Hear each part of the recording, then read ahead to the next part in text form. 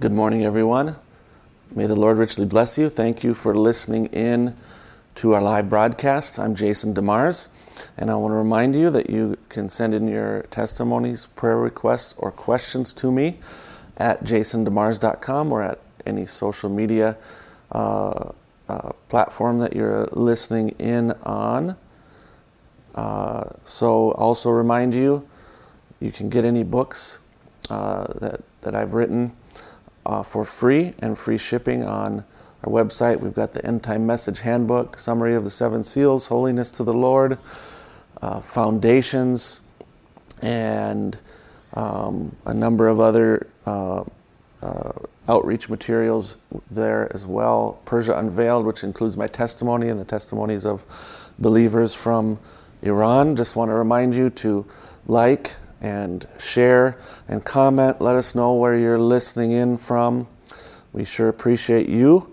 And with that said, we'll continue on the training of ministers, part 11. Again, disclaimer, this isn't just for ministers. It can be a help to any believer, because we're all ministers, but it's specifically focusing on those who may be apostles, prophets, evangelists, pastors, and teachers, as kind of a training program, as a tool, help you kind of think about ministry and your calling. We've talked about many different topics. Now we're talking about counseling. I feel like counseling is a spot where in the past there's been a lot of people who are hurt by bad counseling from pastors, and for whatever reason, perhaps the minister, the pastor themselves really didn't have a calling, were in that position out of order, or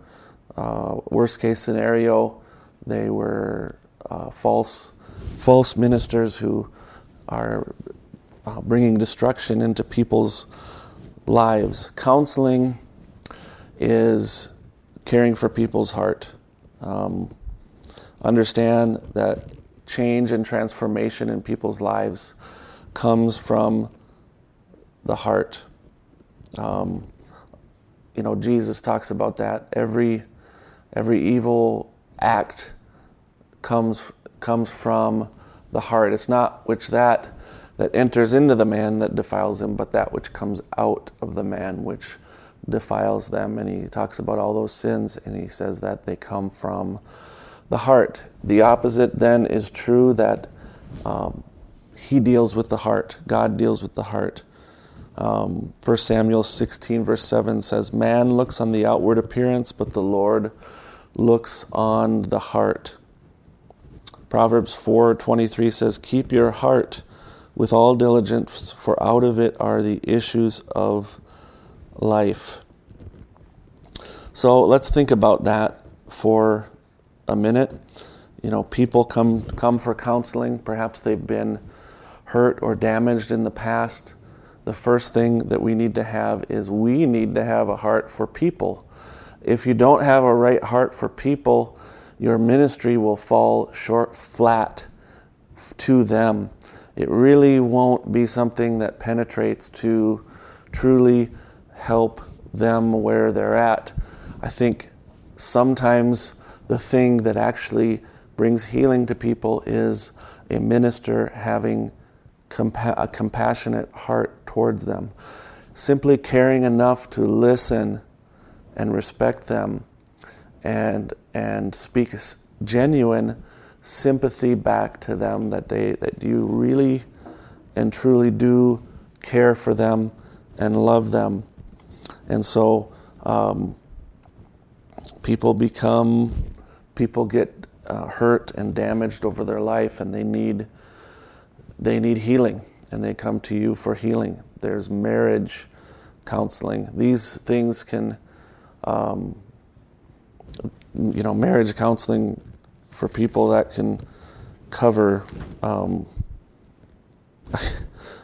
We could go into that, and that could take us 4 or 5, 6 sessions talking about how to do marriage counseling. I mean, the thing that I can suggest is, study the things that Brother Branham said about it, study the scripture said about it, And there's some good books I can reference you to read and study that will definitely help you understand the marriage relationship better. Just a few things off the top of my head regarding marriage counseling is that you want to understand that God wants a husband and wives, wants their hearts to truly be connected to each other. He doesn't want them just merely living life together, but as a counselor, if you can keep that in mind, is that these are two people, their hearts are not connected. At one time, their hearts were connected, they were happy, they were having fun, and the things of life, the toils of life, maybe the history of how family has dealt with things or they've dealt with things in the past are now coming out to bring them to the place of they're miserable. And so we want to help them come to a place where they truly have a connection with one another, that they enjoy spending time with each other, that they are working through the things that are causing hurt, that would allow them to really have the time that they need together to connect and be one. Oneness. God calls a husband and wife to oneness. That's not just a physical oneness. That's a physical, emotional, mental, spiritual oneness that God calls them to. You as a counselor want to help restore them or bring them to the place that they've never been before, which is a heart connection of oneness that the Bible speaks about. And it isn't about taking anybody's side. It's about being neutral. You don't want to, this is my buddy, or this is a man, or this woman bugs me, or whatever it is. You have to become completely neutral in a place where what is the issue? What is really the underlying issue here? That takes prayer, and that takes the wisdom of the Spirit. You're not going to do this by education. You're not going to do this by a basic knowledge of the Scriptures. You're going to do it by prayer and by wisdom, and also by teaching them. You want to give them a basic outline of marriage, of connecting with one another. These things are so important, and I don't want to get into this.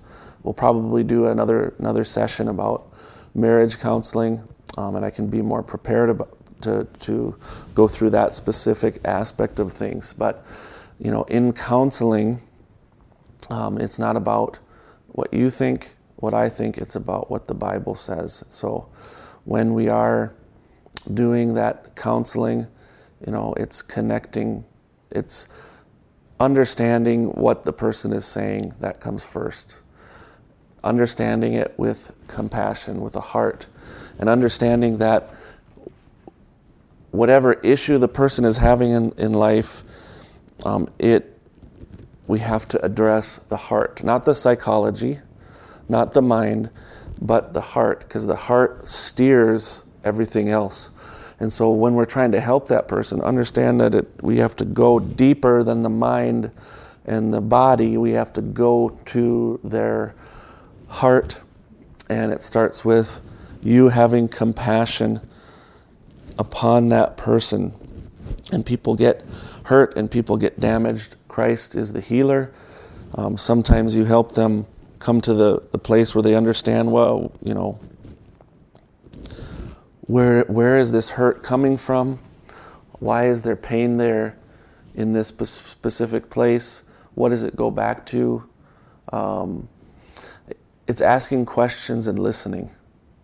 You pray, you seek the Lord, ask the Lord, what questions can I ask this person?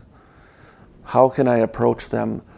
What's the question that I could ask that could help them put their finger on what the spiritual problem, the heart problem is, that they can solve this issue out. Again, it's not you solving it, it's the Lord. Maybe an example of that would be, in a counseling session or a marriage counseling session, we'll say, two people are struggling, you want to help point them to good. Please, please write down 3 things that in your heart you feel that you want to see in the relationships. Help them see the positive things what are you aiming for? I'm not talking about the negative. What are you aiming for?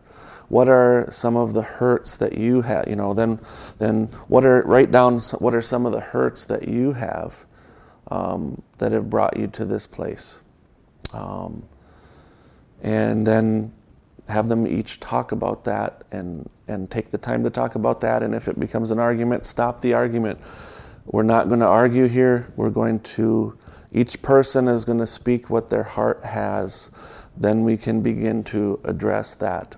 This is a safe place where you can speak your heart and not be judged or condemned or argued against. You can just help enable those discussions between a husband and wife. So, and again, approach it with wisdom, approach it with prayer. Don't just flippantly ask questions. Don't just take a question without understanding what's the ramifications going to be of asking this question.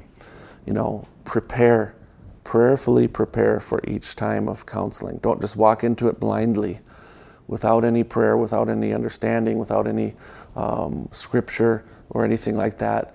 Prepare for a counseling session as though you're preparing for a sermon.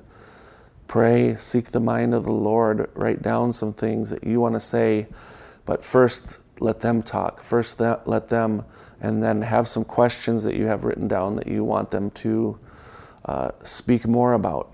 So I think we'll just end there. We'll continue on.